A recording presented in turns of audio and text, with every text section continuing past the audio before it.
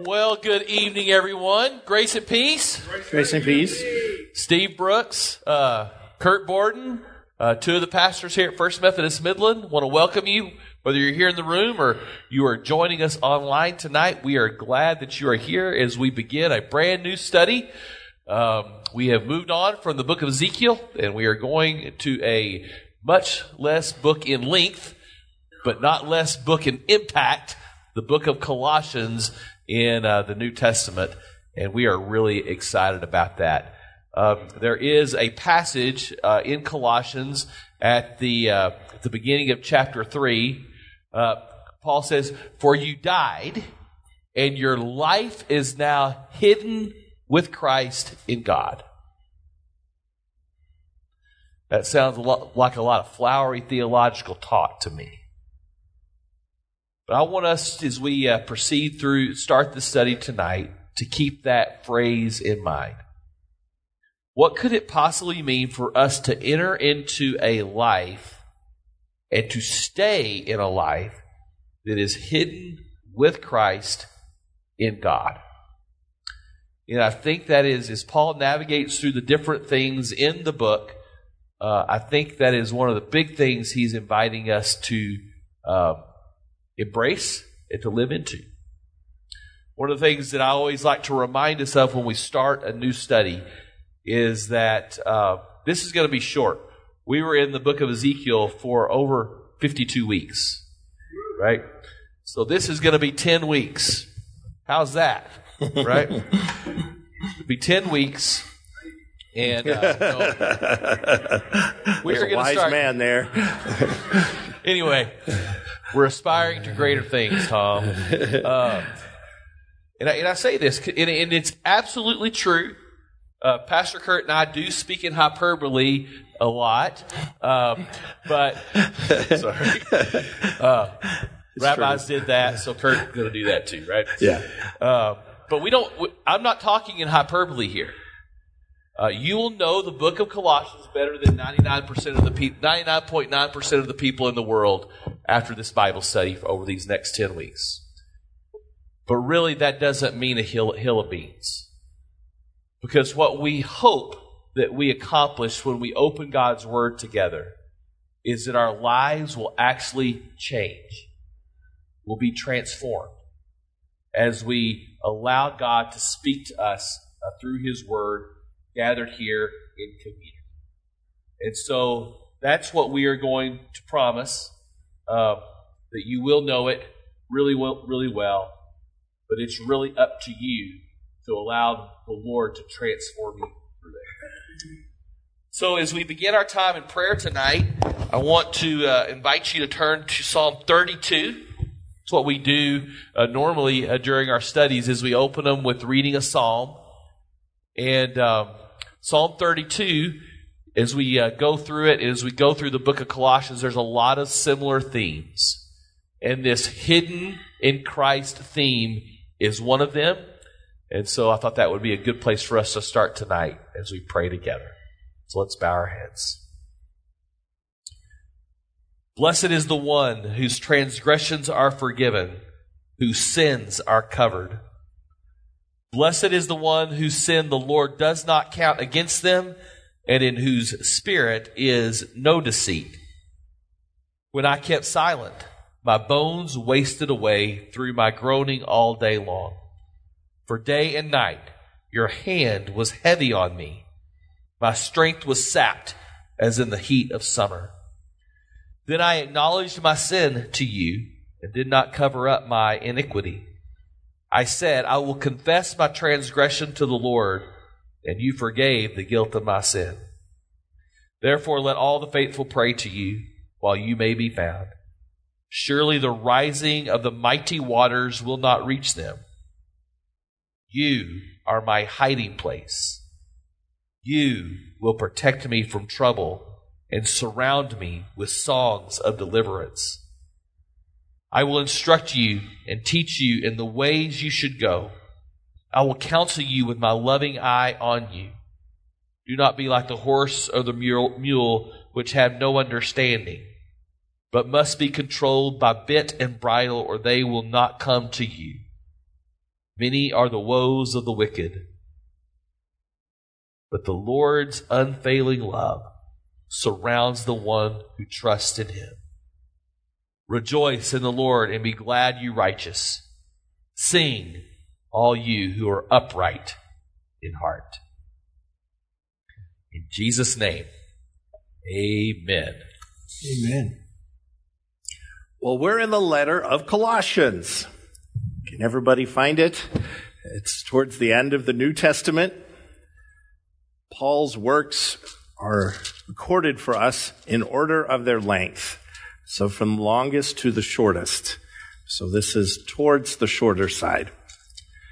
We're jumping about 600 years from the time of Ezekiel to the first century, about 50 AD. And there's nothing in the church, at least, that's massively wrong. There's no genocides. There's no losing your country. Temples aren't being burned down. There's some problems coming, but Paul is going to try to head them off before they get really bad. So all things considered, this is a cakewalk. This is a beautiful walk in the summer day through a nice field compared to the Himalayas we just climbed. So you deserve a break. Like Steve said, it's a short work, but it's a beautiful work. It gets us into the insight of Paul's understanding of Christ that is just absolutely phenomenal. And we don't want to miss that. We do need to ground ourselves that we're in a very different place than we have been in anywhere else in Scripture. The first thing to understand is that these are letters. The Bible should always be seen sort of as a library. We call it the book because we bind it in one source, but it really is different books, different writings, and sometimes letters. And so we pick up a papyrus letter here that was cherished and passed on from church to church. But please understand that when Paul is writing these, he probably doesn't really think they're going to be included in Scripture. Now that kind of blows our mind because, well, Paul is phenomenal. He's inspired and he's an egotistical maniac. Hyperbole. But he doesn't, does he lack for self-confidence? No, he really doesn't. He's kind of an in-your-face kind of guy. But I think even he would admit, this is probably not Scripture. But God certainly uses it in a way that's consistent with Scripture. And so there's no doubt that it becomes Scripture. And I throw that introduction just to say, you never know the words that you say, what you say in the name of God, what you say in a conversation or email or a text, it very well could become living words that change somebody's life. Yeah. I think it would shock Paul a little bit, and it probably should keep us on our toes. What we say is the same thing that God used to create the world, that Jesus used to lift people from sin they thought they could never escape from.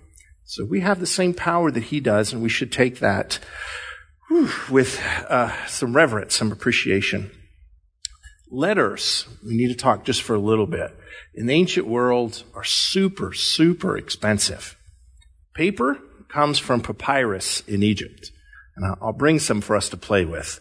It was their in the ancient world, most preferred way of writing, but it's very perishable. It's not quite like our paper today. If you just leave it alone, it's gonna fall apart. So some of the most precious things that they would write on papyrus, they'd have to continually rewrite them to keep them. And so there's part of this discipline of copying older texts. Writing a letter to be shipped somewhere is very expensive. There's no Roman mail source. There's no post office. If you want to send a letter, the military has means to do it, and very wealthy Romans do.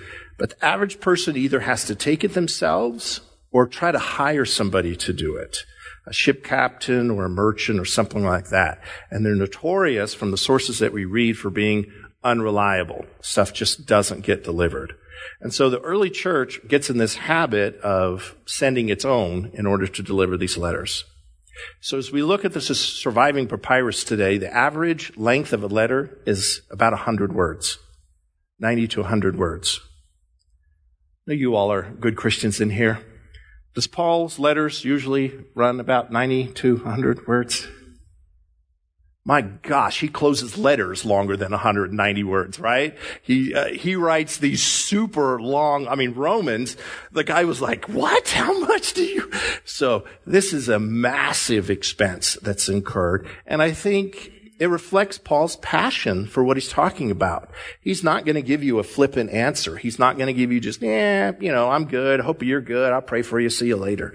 He really tries to impart what he understands, his relationship with God, his passion for Christ in these letters. And we'll certainly see that here.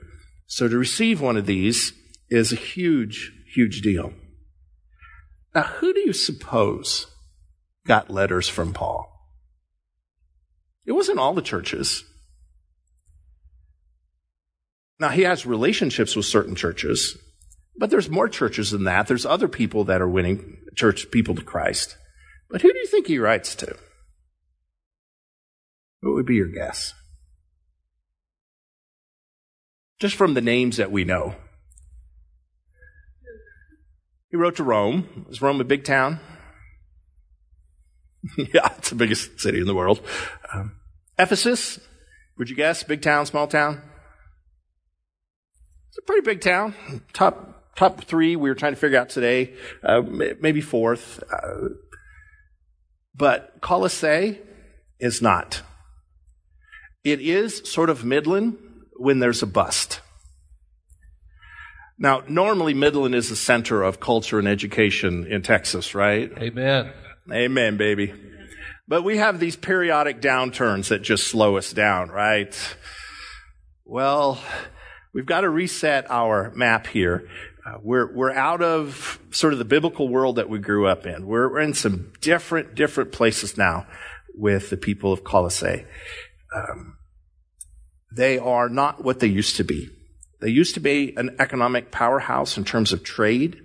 It was wool. Black wool that they were specialized in. We're not even sure about the name. It's a foreign word that's come into Greek, and we'll talk a little bit about why that is. But we think they're playing off of the name of their wool. And this was a black, shiny wool that was very much prized by the Romans because they used it to make waterproof tents primarily. Sometimes they'd make covers and other stuff with it. Primarily, it was used for the legions and waterproof tents. But as markets change, as roads change, this little town got sidetracked. And so a lot of times we talk about places like Ephesus, and we have no comparison. Ephesus was huge. If you can remember, they had a beautiful amphitheater, beautiful Acropolis where their temples were. Let me show you some of the great vistas of the archaeological work in Colossae today that you can visit in Turkey. So I think this is our first photo of Colossae. Wow. Isn't that something? Now, this is a little later than the period that we're talking about. It's probably Byzantine, but even then it was a dump. Look in the background. Does that look a little bit familiar to us? Like, am I home? This looks like... Now, in all of these cities, their pride is what they call the Acropolis. And so this is fashioned after Athens, where they have this huge mountain in the middle of the city, and they build their temples, and this is the best. And so here is a look at the Acropolis of Colossae. That's it. It's got some interesting weeds. So even today, this poor little town doesn't get a lot of love. It hasn't even been formally had an archaeological dig at it. There's some talk about it. In 2019, they were going to, and then COVID. So the poor place, it's got a long history, but it just didn't have the kind of sparkle that other places did in the region during the first century. And that's sad because it is the home of a group of people that are as old almost as the Jews themselves. So they're very ancient people. And they're neither Jew nor Greek nor Roman.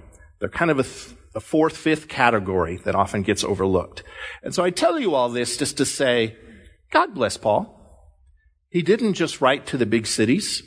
He didn't just write to the places that he had a personal connection to. If he knew of any place that was really trying to follow Christ and get it right, he had a tendency to reach out to them.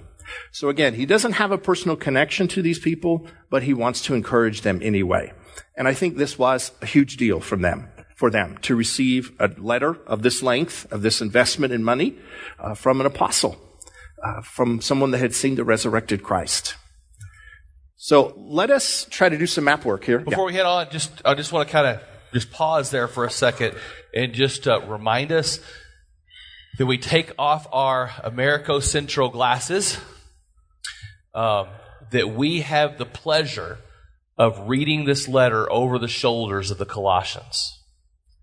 Paul wrote this letter for them for a specific purpose.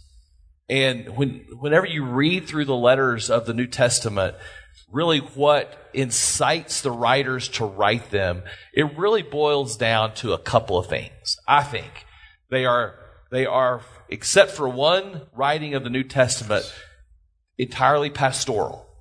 They are addressing pastoral concerns to help strengthen, encourage people who are already following Jesus. Remember which book of the Bible, book of the New Testament is not written for that purpose? It's the Gospel of John. Because remember, John ends his book. These are written that you might believe. Like it's written to initiate faith. The rest of them are to hold people in their faith. Now, really, I think there's two reasons why people waver. And if you'll look in just down to verse 11 real quick, it says, being strengthened with all power according to his glorious might, so that you may have great endurance and patience. So think of the things that happen in our lives that erode away our endurance and our patience and our confidence. I think there are two. Number one, hardship. The thing that life comes at us fast. It's hard. Things stack up. COVID, 2 years, right? War in Ukraine.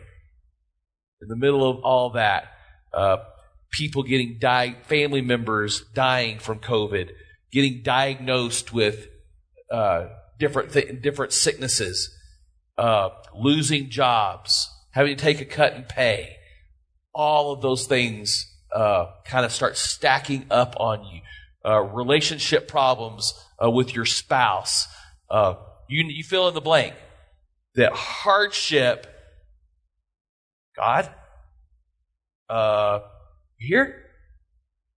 What you doing? See me over here? And things don't get easier. It knocks you down, right? One of the things in the book of Colossians, the letter to the Colossians, Paul will say, Jesus is Lord. And we who've grown up in the church, yeah, of course. It was one of the most subversive things that you could say in the ancient world. Because you're saying something else when you say that. You're saying that Caesar is not. That will create hardship for you. Because when things start to go wrong in Colossae, guess who gets blamed? The people who are not doing the things everyone else is doing. It was a subversive thing to stop worshiping the local gods and goddesses, to say Jesus is Lord, Caesar is not. So there's these outward hardships. There's these hardships that come because of this faith that we believe that God is completely making the whole world new to bring our world back to this place of the goodness of the garden. And when you're not following in line, hardship could come for other people. That's the first reason. Hardship. And the second reason is difficulty from other people who are opposed to your new way of living and being in the world. How do you maintain your confidence, maintain your trust in God in light of outside pressures and voices that want you to get in line with the normal program?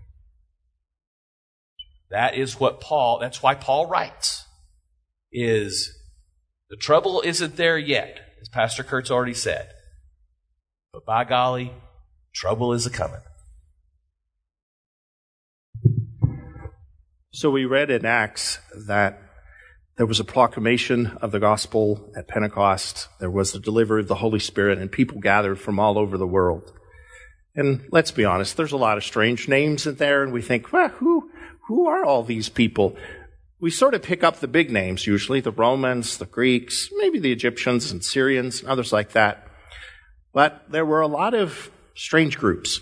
And one of the things that we're going to try to show you is that the gospel of Christ is growing at a rate the ancient world had never seen. The ancient world moved very, very slow. It's not like modern times with technology. People would live and die doing basically the same thing the generation had before. And no one had ever quite seen anything like Christianity that's changing people's relationships. It's changing their national identity. It's changing the way they relate to each other, all because of the person of Christ. And this isn't just happening for Jewish people or even Greek people. It's happening for all people in encounters. And so we're really introduced to a group here that you've probably never heard of before. And in many ways, you have more in common with them than many of the other biblical characters. So let me show you the beginning of a video, at least, of introduction to the natives of Colossae. So I think we have a video for it. Greek legend has it that the people who would become the Phrygians crossed into Anatolia, or Asia Minor as the Greeks called it, from Macedon and Thrace. The Phrygians also appear in the Iliad, where they're the allies of the city of Troy. And then, of course, there's the famous legend of King Midas of Phrygia, whose touch turned everything to gold. Have you heard of him? Oh, and let's not forget Alexander and the Gordian knot. We'll touch up on all of these in the program. The land that during the Iron Age was known as Phrygia was located in what's today central and northwestern Turkey. To the Greeks, it made a part of the land that they called Asia Minor. Scholars on the subject believe that the people who became the Phrygians migrated into Anatolia just after the late Bronze Age collapse, where after the fall of the Hittite Empire, they created their own state centered around the settlement of Gordian. Can you pause it for a minute? Sakarya River, today about one. So they're going to take you through some hardcore ancient Near Eastern history that is back towards the time of Ezekiel. I apologize for it. I really just want to give you a sense of it. You don't need to get blow for blow. But you're talking about a group of people that had migrated from what we would today call the Balkans back into what is today Turkey about the time the Israelites were leaving Egypt. There's some variance there in terms of language, but it's probably about 1200 BC. The Israelites are leaving Egypt about 1400 BC. The time of David is about 1000 BC. So they're a very ancient group of people. They are, and they'll talk about this a little bit, but they are Indo-Europeans. Now let that rattle around your brain for a minute. We have followed this group of people obsessively in the West for a long time because they are our ancestors. They are Proto-Europeans. One of my, actually Egyptian professors always had this joke. Do you know what the Indo-European word for water is? Water.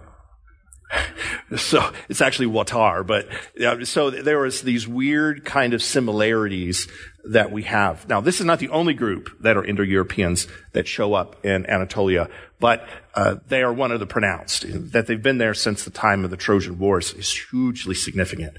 That they were contemporaries of the Hittites, which will be wiped out, and they survive all of that. A lot of incredible research is being done the last 10 years in DNA work. And we're discovering things about these Indo-Europeans that we never, ever suspected. One of the things they've just published 2 weeks ago is the origins of white skin. Now, that almost seems like a forbidden topic, but we knew for the longest time that there was some relationship between vitamin D absorption and skin color. So if you live along the equator, there's more sun, and so you don't need as much vitamin absorption. People in northern climates don't have access to the sun, and so their skin tends to change color so they can adapt to vitamin absorption. The Problem with this is Eskimos. Eskimos live in the coldest climates possible, and yet they retain dark skin, dark features. How is that possible? How was it explained? Really, we had no idea. The linguistics, archaeology, nothing could help us. And these DNA studies have actually begun to explain it. It was agriculture from people coming out of this area, these Indo-Europeans that were primarily eating bread and not fish. So they had very low consumption of vitamin D. When they moved to the northern climes, as we're seeing the Indo-Europeans going back and forth, then the skin color began to change as we tried to adapt, not having a natural source of vitamin D. So, I mean, there's so much incredible history that's wrapped up in these people. But the Romans and Greeks thought they were crazy hill people. The only thing that they would really mark them for was their funny hats. I'll show it to you in a minute, but there's a Phrygian hat that they wear. It's a little cap kind of thing, looks like an elf hat, and the Romans just thought it was hilariously funny. So again, I want you to get a sense of these people. They're very ancient. They had kind of their own way of making an ancient world. They were tough fighters, but they had been marginalized. Their culture was sort of suppressed by the greater, mighty Roman, well, first the Greeks and then the Romans. And yet, when Christianity comes, they embrace it with all they have. So we'll watch some of the video. I know it's a lot of detail here, but just the sort of the raw antiquity of these people is impressive. 100 kilometers southwest of the Turkish capital of Ankara. Through an analysis of the Phrygian language, scholars have concluded that it's likely that the Phrygians may have indeed come from southwestern Europe. Phrygian is an ancient Indo-European language, but not of the same branch as other Anatolian languages such as Luvian or Hittite. Rather, it's closer to Illyrian or Thracian, ancient languages that were spoken in the Balkans. There are also similarities between Phrygian pottery and those from southeastern Europe from before the 11th century BC. Even after the so-called Bronze Age collapse, archaeology reveals that there was still contact between the Phrygians in Asia Minor and the peoples of southeastern Europe, especially with regard to trade in minerals and other commodities. This connection with Europe may have partly been responsible for Phrygia developing into a cultural entity distinct from the other peoples of Anatolia. Though not all scholars agree, the Phrygians appear in written sources from the time of the reign of the Assyrian king Tiglath-Pileser I, where they're associated with the people known as the Mushki. According to these Assyrian sources, they were part of a massive army consisting of 20,000 men and led by 5 kings that invaded Assyrian territory in the west. In another inscription, Tiglath-Pileser I claims to have defeated a force of some 12,000 Mushki troops. Gordion, the political and cultural center of Phrygia, is believed to have been named after Gordius, the father of the mythical and historical king Midas. A legend, presented as history by the Roman historian Justin, states that an oracle in the city of Telemussus proclaimed that the next man to enter the city, driving an ox cart, would become the king of Phrygia. You could sort of see their cap there. A peasant farmer named Gordius entered the town on an ox cart, and so in accordance with the oracle's declaration, he was made the new king of Phrygia. Out of gratitude, Gordius' son, Midas, dedicated the ox cart to the Phrygian god Sabazios, who the Greeks identified with Zeus. Midas tied the cart to a post with an intricate knot made from cornel bark, which the Roman historian Quintus Curtius Rufus claims was made of several tight knots that were nearly impossible to untangle. It was said that whoever could do so would go on to rule all of Asia. As many of you may already know, there is a popular story of Midas in Greek mythology. According to this story, Midas captured Silenus, a close companion of the god Dionysus. He later released Silenus, and as a reward, Dionysus granted Midas with one wish. The greedy king immediately made the wish that everything he touched turned to gold. His wish was granted, but soon Midas's joy turned to horror when he discovered that he could neither eat nor drink, or really do anything. Everything he tried to consume turned to gold. In order to rid himself of the golden touch, Midas bathed himself in a magical river, whose sands from that day onward contained copious amounts of gold dust. As a historical figure, most scholars claim that Midas became king of Phrygia in 738 BC. He appears in Assyrian records as King Mita of the Mushki, and in 717 BC, allied with King Pisiri of Carchemish, and encouraged him to revolt against the authority of King Sargon II of Assyria. The revolt was unsuccessful, and soon Sargon sought to punish Mita and Phrygia. However, about 10 years later, in 707 BC, the two kings made peace with each other, and even forged an alliance between their two states. This was probably not due to some newfound love for each other, but perhaps the arrival of a nomadic warrior people known as the Cimmerians. Sargon may have also agreed to peace with Phrygia in return for them not lending any support to one of Assyria's great rivals, the kingdom of Urartu. By around the year 700 BC, the Cimmerians are said to have ravaged Phrygia, and the beleaguered Midas rumored to have committed suicide in an effort to save face. Shortly afterward, Gordian was destroyed by the Cimmerians. They were eventually defeated by the Lydian king Aiatis, who, according to Herodotus, drove the Cimmerians out of Asia. What remained of Phrygia became part of Lydia. When Lydia was absorbed into the Achaemenid Persian Empire, Phrygia went along with it, becoming one of the empire's many satrapies, or provinces. In 333 BC, Lydia, Phrygia, and the rest of Asia Minor fell to Alexander of Macedon, more commonly known as Alexander the Great. Legend has it that when he reached Gordian, he was shown the ox cart tied to the post with an intricate knot. As mentioned earlier, an oracle had foretold that the man to untie it would go on to rule all of Asia. Alexander is reported to have tried, but was unable to untie the knot. He then drew his sword and sliced the knot in half with a single stroke. In his mind, it didn't matter how the knot was broken, so long as the deed was done. I suppose that was enough, because we all know Alexander eventually did go on to rule large parts of Asia. Soon after his death, Phrygia became part of the Seleucid Empire. That's probably good. 133 BC. So you get a sense of it. It's a very long history. But one of the things I want you to hold on to is the way the Greek and then later the Romans will react to them. So the Gordian knot, this is part of their cultural tradition. There's a knot that cannot be untied. It's impossible. And so it was sort of their call for compromise, that we have to work together in order to solve this problem. And how did the Greeks deal, specifically Alexander, with the Gordian knot? They cut it in half. They destroyed it. They tell the story of King Midas, which you got a little bit of the two accounts, right?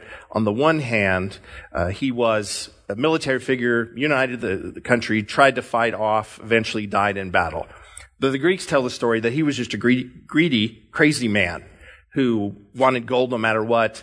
And they didn't say it in the video, but classically, who does he turn into gold? His daughter, right? And so he's crushed by that. So again, there's all this sort of dismissal of their culture. Now, I'm not saying they were good people or bad people. It's the way it works. They were a broken people. They had been much more in their past. They had been independent. Again, they had been economically powerful, but all of that was gone. And so they have been under the heels of everybody that's come along. First the Greeks, and then the Romans. And then Paul sort of shares this light where the gospel has been transforming them. So please understand, the gospel of Christ is getting everywhere. And people that we probably would never have really paid attention to are being changed and brought into this new family called the church. That's really just awesome. Yep. So. All right, let's take a look at another map to kind of, let's focus in. Pastor Kurt's kind of explained the ancient world of, we're going to call it Phrygia. Yeah, so there's a debate. Is it tomato or is it tomato? I was taught it was Phrygian because they were the origins of the word frickin'. That's a little funny. Yeah, but no, I it's think true. the English pronunciation is what you heard there, that it's Phrygia. I can't say it. Phrygia. Phrygia. Yep. Which sounds cool, too. Name your daughter Phrygia. It'd be great. We got a map of Western Turkey. I think that's what I labeled it. Yeah. This is where Paul grew up. Actually, this is the one I threw in. But Oh, okay. Yeah. There we go. yeah, either one's good. There we go. So just to let's get oriented here. So this is, well, it's kind of hard to see. Right there is Ephesus. And that is where Paul is living at the time that he writes this letter, most likely. And he is in prison in Ephesus at this time. Kurt, we decided about around 50 A.D. Right. Used to, they thought that Paul wrote this letter way late, but most likely it's around 50 A.D. So if you kind of go follow this road down here, you get down to Colossae, which is right here. And I want you to notice the two towns that are closest to it, Laodicea and Hierapolis. One of the things that's really cool about the letter to Colossae is, even though it's short, it's got much overlap with other books in the New Testament. In Ephesus, there was a guy from Colossae that came to Ephesus and came to Christ under Paul's ministry in Ephesus, and his name was Philemon, which that happens to be the shortest book in the New Testament, right? And Philemon owned a slave by the name of Omniscius. And at the end of the book of Colossae, Paul talks about Omniscius, and basically, and then it's almost as if Tychicus, who's taking the letter. Remember, there's no postal system, so Tychicus is who's delivering the letter. That most likely at the exact same time, he hands this letter off to Philemon. And in the letter, he is instructed by Paul to receive his slave back who had run away. You remember as what? As a brother. Kurt, why don't you just explain how subversive that is? Oh, boy, that'll get you killed. Absolutely get you killed.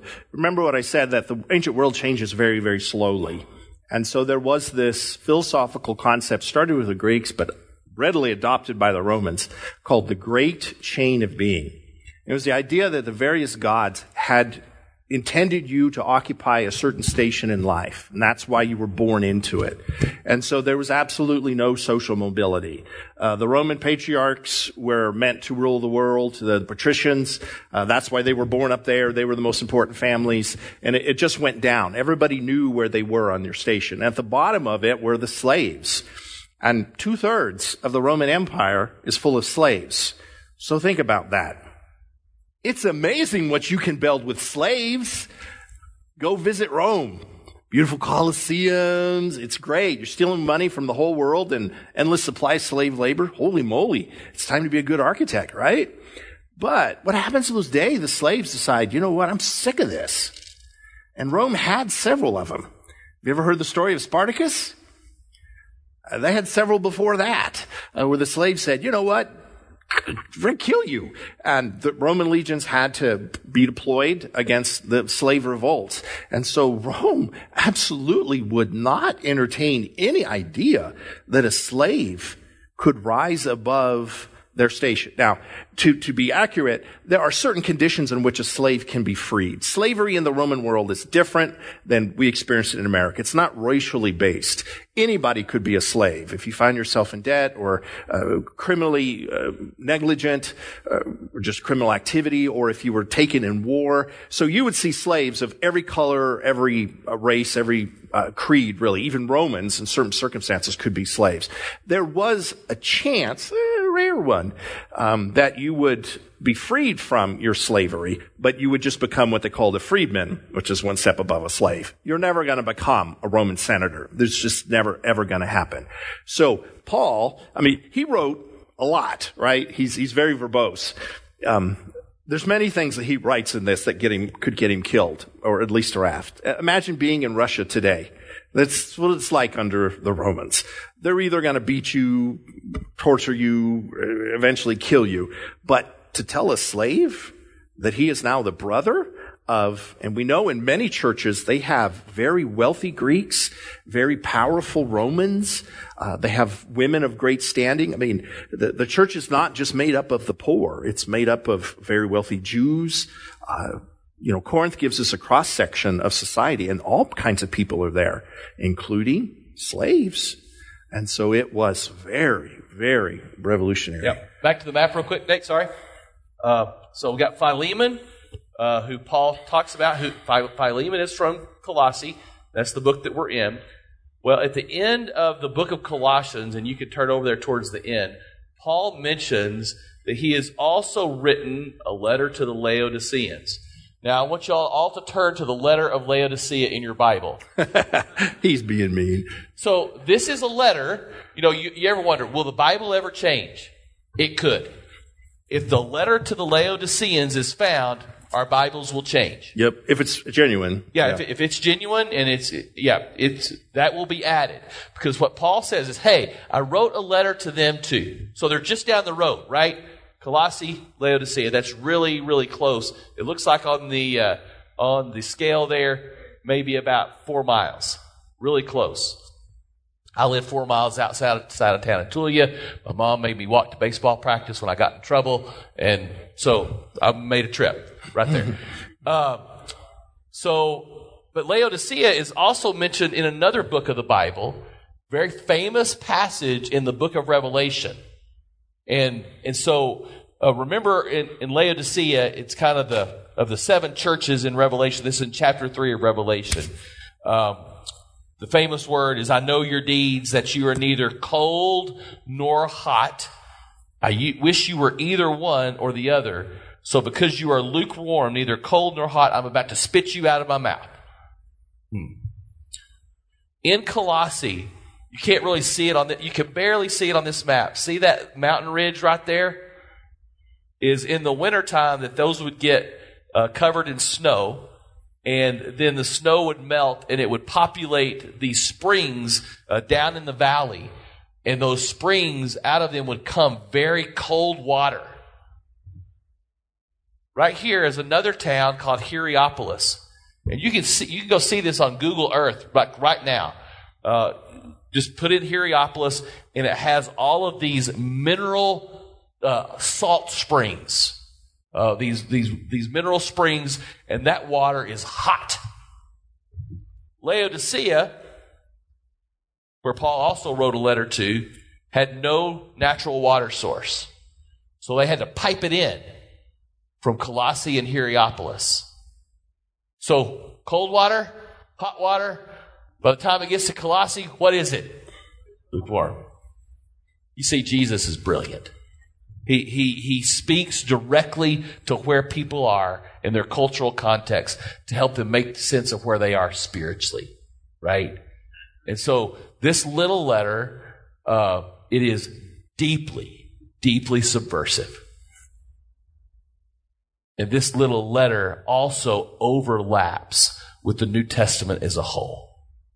And so we're going to have all kinds of fun and hopefully heart transformation moments as we go through this letter together. So what happens when hot springs cool? What do they tend to have more content-wise than hot springs? Those minerals and delicious things that destroy our teeth, right? So when they cool, it tastes nasty. Kind of like Midland water. But anyway. And it makes you throw up. It makes you throw up, which is... Spit you out of my mouth. It all works. So Steve's doing a good job. We've got Ephesus. We saw Laodicea. We got Philadelphia, Smyrna, my handshake, Sardis, Thyatira, Pergamum. Do these ring bells? And these are the 7 churches of Revelation. This area right here is the cradle of Christianity. This is where it really took root. We've got Patmos, the island where John was at a Roman mine prison. And then he goes to Ephesus, where he'll write his great works. So much further south down here is Jerusalem that we're all familiar with, and then Galilee. But because of the war that happens, everything tends to move up here.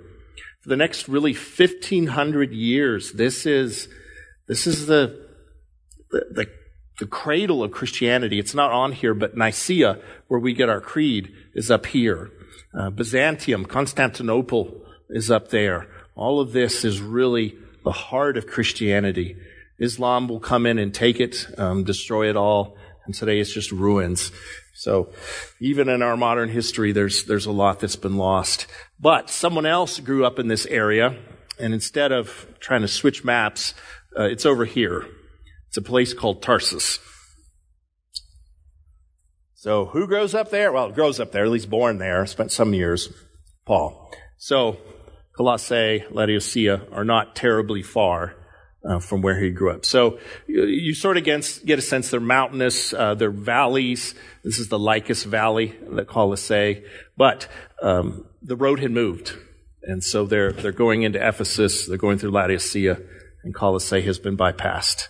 So a group of people that used to be something in a town that used to be something, and it's just not anymore. And yet the church is blessing them. What questions do you have? It's a lot of intro, but yeah, that's kind of all the background that we need to at least to get started. Anybody have any questions or thoughts on that? All right, brother, onward. All right, let's take a look at the letter. Imagine and open it up. This letter is from Paul, chosen by God to be an apostle of Jesus Christ, and from our brother Timothy. So, of course, he's using the name Paul. A lot of times we sort of mistakenly think that God changes his name, and it's not quite true. This is his Roman name, Paulus, where Shaul would have been his Hebrew name, his birth name. So it is sort of how he's known in the church. It's easier, I think, for him to communicate in this way. One of the things that at least stands out for me, a lot of the writers in the New Testament translate what they're doing. They think in Hebrew and then they write in Greek. It's not true of Paul. He definitely thinks in Greek, and he's able to write Greek on a level that, except for maybe John, none others can rival. You know, poor Peter. Peter could not probably talk to Paul in Greek. It would be a challenge. But his credentials here is that he is chosen by God. And if you read Paul's work, that's a powerful testimony to what he went through in life. You know, from being an accusing Pharisee that participated in the death of Stephen to someone whose life was interrupted on the road, literally encountered the risen Christ that changed him. And he is an apostle. This isn't just a generic term, I think, for church leader. It was a term that Jesus, in a sense, coins or redefines. Remember, Jesus generally is referred to as a rabbi, as a teacher, by people that knew him, even the Pharisees or Sadducees that hated him. And he called Talmudim, disciples. And this is what rabbis did. And they prepared the next generation, not through writing, but through teaching that next generation disciples to carry out their yoke, their message. When the time came for Jesus to graduate all of the disciples and make them rabbis, Jesus changes it. And unfortunately, the only record we have of this is in Greek. I suspect I know what the Hebrew word was, but the Greek word that we get, that they use, is apostolos, which is one that's sent. And so you get Jesus sort of crafting this idea that I don't just want you to be the teacher, I do want you to be that, but I want you to be the teacher that's sent out to people. Now, there is a Hebrew concept when the high priest or someone in the synagogue had an important message and they would send a person out. And so I think that's what Jesus was co-opting. But we get it in Greek, so it's apostolos. So Paul understands that he comes, in a sense, from this tradition of Jesus preparing one generation to lead the next generation. It's teacher preparing disciple and that process continuing. So it is a lot. And they acknowledge, in Paul's wording here, that it's Christ Jesus. So instead of Jesus the Messiah, he's saying Messiah Jesus, that importance. And of course, he remembers brother, but it's really kind of adopted son, Timothy, who was a combination. Let me get this right. His mother was Jewish and his father was Greek. Is that right? Mother was Jewish. That's right. Yeah, mother was Jewish. Mother's and grandmother, in fact, was Jewish. If you're in a mixed marriage, that's the only way you can be Jewish, is if your mom is Jewish. That's right. So he was sort of a product of what the church was. It's still very much a Jewish movement, but it's also a Jewish movement that's affecting the church. Like we'll see in a minute, his phrase, grace and peace. And Steve does such a good job of teaching us that it's a beautiful history, because the Greeks say charis. It's like how they say hi. And what did you say when they greet each other? Shalom. Peace. So the answer is charis and shalom. Is grace and peace. It's kind of embodied in Timothy. Paul will tell us it's not necessary for the Gentiles to be circumcised. So do you think he'd have Timothy circumcised? Yes. It's got to be one of the cruelest jokes in all the Bible, Kurt. Paul I think Timothy thought so. No, exactly. You want to what? So Paul, you know the story, right? In Acts 15, that Paul goes to bat for the Gentile Christians, and they have this council in Jerusalem, and they decide all together that no, if you are a Gentile, you do not have to be circumcised to be a follower of Jesus. It is a monumentous day for the Gentile Christian movement. We may not be here if it wasn't for that day. Agreed. Absolutely. May not be here. And as soon as you come out of the big victory, it's like Paul has his arm around Timothy and he's walking out the door. Timothy, we're going to circumcise you. It's like, are you kidding me? What is this? But it's because he was Jewish. He was Jewish. Right. Yeah. And I think that's the balance I always try to take with these issues. That we're two different children, right? And you hate that. We think it should be all egalitarian, but there are some things for them and there are some things for us. And a lot of times we want to be dismissive and say, well, if it doesn't matter for us, it doesn't matter. But Paul is trying to keep both sides. And we'll see the church struggle a little bit, not like Rome, not like Corinth, with these issues, because there are Jews in Colossae, there are Greeks, and there are Phrygians that are sort of two sides of this culture, trying to figure it out. I don't want y'all to miss on what Kurt was saying a while ago about how the apostles kind of, they're the sent out ones, and then they've got to then send out ones. And that's what's happened here is Epaphras, I think that's how you say it. Epaphras is from Colossae. You can almost envision he and Philemon making this trip to Ephesus together and being exposed to the gospel. And they give their life to Jesus. And then Paul sends Epaphras back to Colossae. And he is actually the one that evangelizes the city, is Epaphras does. And I would assume with the work of Philemon as well. They're the ones that do it. And so then he becomes the sent out one. Epaphras does. And so that's the way it's supposed to work. As a disciples someone else, that he sends them out, and it keeps on going and going and going. And it's working like nothing the world had seen up until this point. I mean, people wonder, where's the presence of the Holy Spirit? It was there. I mean, groups of people are coming together, the likes of which the world had never seen. I mean, you just saw from the video, there's thousands of years of history where these people are separate, but yet the message of the deliverer of the Jewish people is bringing them to a relationship with God that's bringing Romans and Greeks and Jews and slaves and women together in a way that's never happened before. And it's doing it so quickly that Rome and others really perceive it as a threat. But we're not there yet. Verse 2, it is written to God's holy people in the city of Colossae. That's great. They're holy. Now, remember some of our discussion of holy. It doesn't mean they're perfect. It doesn't mean morally they never have some struggles.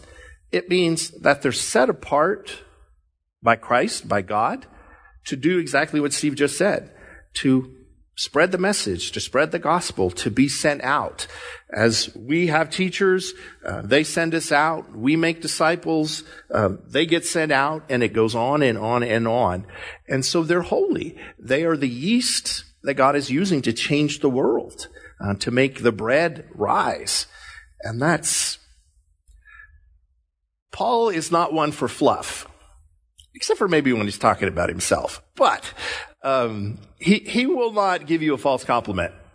And so if he says you are the holy people, it's high praise. It really, really is. What else do your translations have there? Faithful?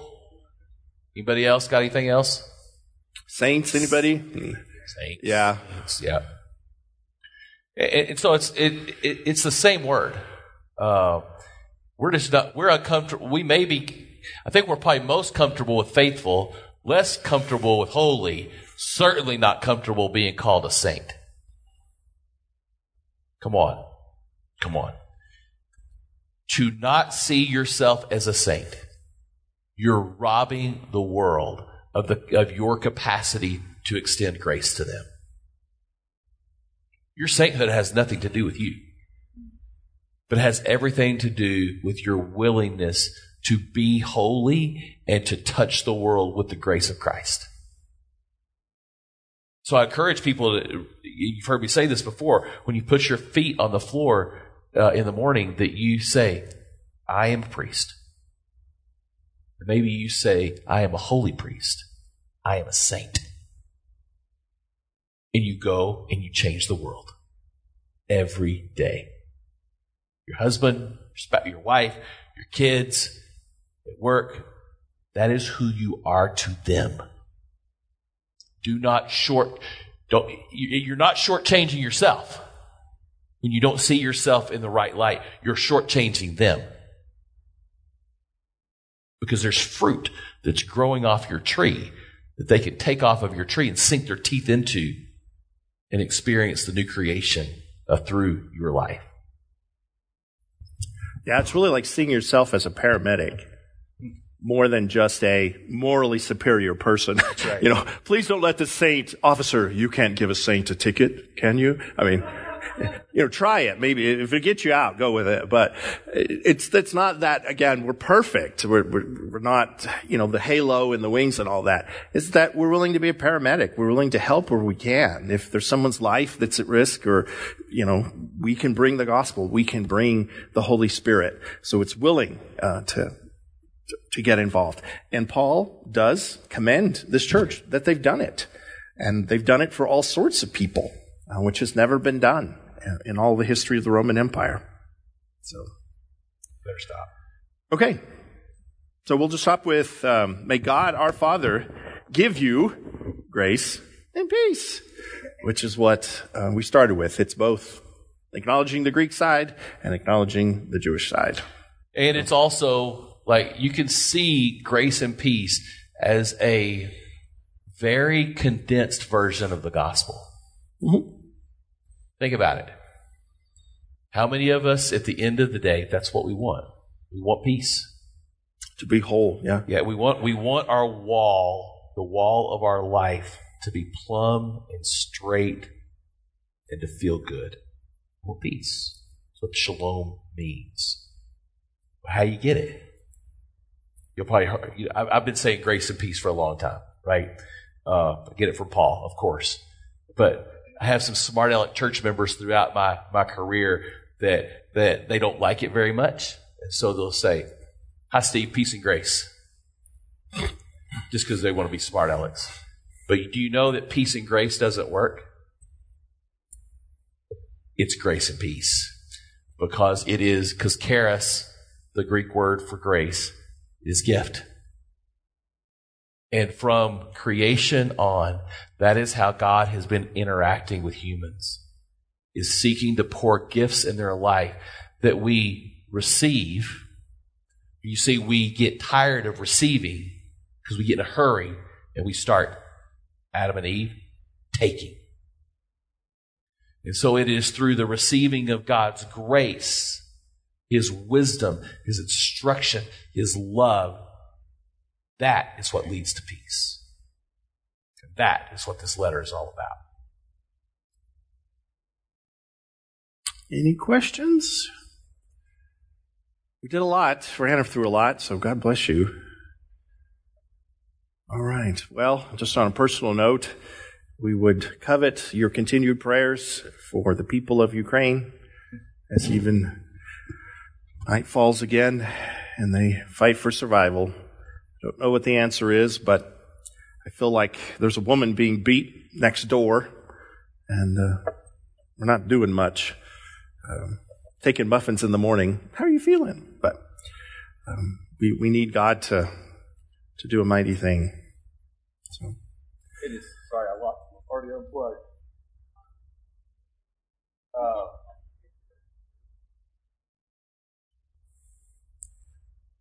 As the next days move forward, we are in communication with a district superintendent in Minnesota. His name is Fred Vanderwerf. He actually married a girl from Greenwood named Stacy Stone. Good man. You can trust him. Yeah. So he was actually a missionary in Ukraine for 8 years. I was in contact with him yesterday, asking him the question, how can our church help? And he is putting us in touch with people. And so we may be asking you to rally to get help to some folks. They were in the western part of the state in Lviv, and maybe you've heard that Lviv is the last town that refugees are going through to get out. And so this ministry, the student ministry that Fred and Stacy started, they are actually housing refugees as they are on their way to the border. And that could be a way that we could help support that movement to get those people to safety. And I have a dream that our church in particular can buy a MiG fighter and give it to Ukraine. We'll put the cross and flame on it. Little dedication for the people of United Methodist Church. God bless you, Russia. And no, I'm kidding. But we Sounds can like do. you just need to sing a Toby Keith song right now or something. I do. Good grief. To Putin with love. I better pray. Father our God, we do give you thanks that a letter written to a town in not a good place would inspire us tonight, that we can look back so many thousands of years and see that your gospel really works, that the Holy Spirit is able to get past borders and histories and languages and cultures that seem so difficult and insurmountable to us. And yet the language of Christ, the language of love, has always been the tool that you've used to leverage hearts and change people. So help us tonight, O Lord, to hear that call that we too are holy. We too are the ones that are sent out to carry your message that we've heard here tonight, but also that we've been raised with. So we encounter friends that are having problems, going through divorces, worried about work, worried about their health. We've got something to say. Something with grace and peace that tells the story of Christ. Help us, O Lord, to continue what you started, to always have a disciple, always have a student, that we're sharing what you're doing with us in our lives. And in the same way, Lord, we pray that you continue, which we know you do, to work in our world. These wars, they scare us. The death of women and children, the death of brave men defending their homes breaks our heart. Father God, we know as a people, as a world, we should do better. And that evil has to be combated. Help us, O Lord, as a nation that prides itself on being an example of you, that city burning on a hill, that we will have the moral authority to say, when we see evil, we try to stop it. Again, we pray that your love, your message would change the hearts in Russia, would embolden the hearts in Ukraine, and let there be grace and peace in Ukraine and Russia. We know of no other way other than yours, so let us be about it. In your Son's holy and precious name we pray. Amen.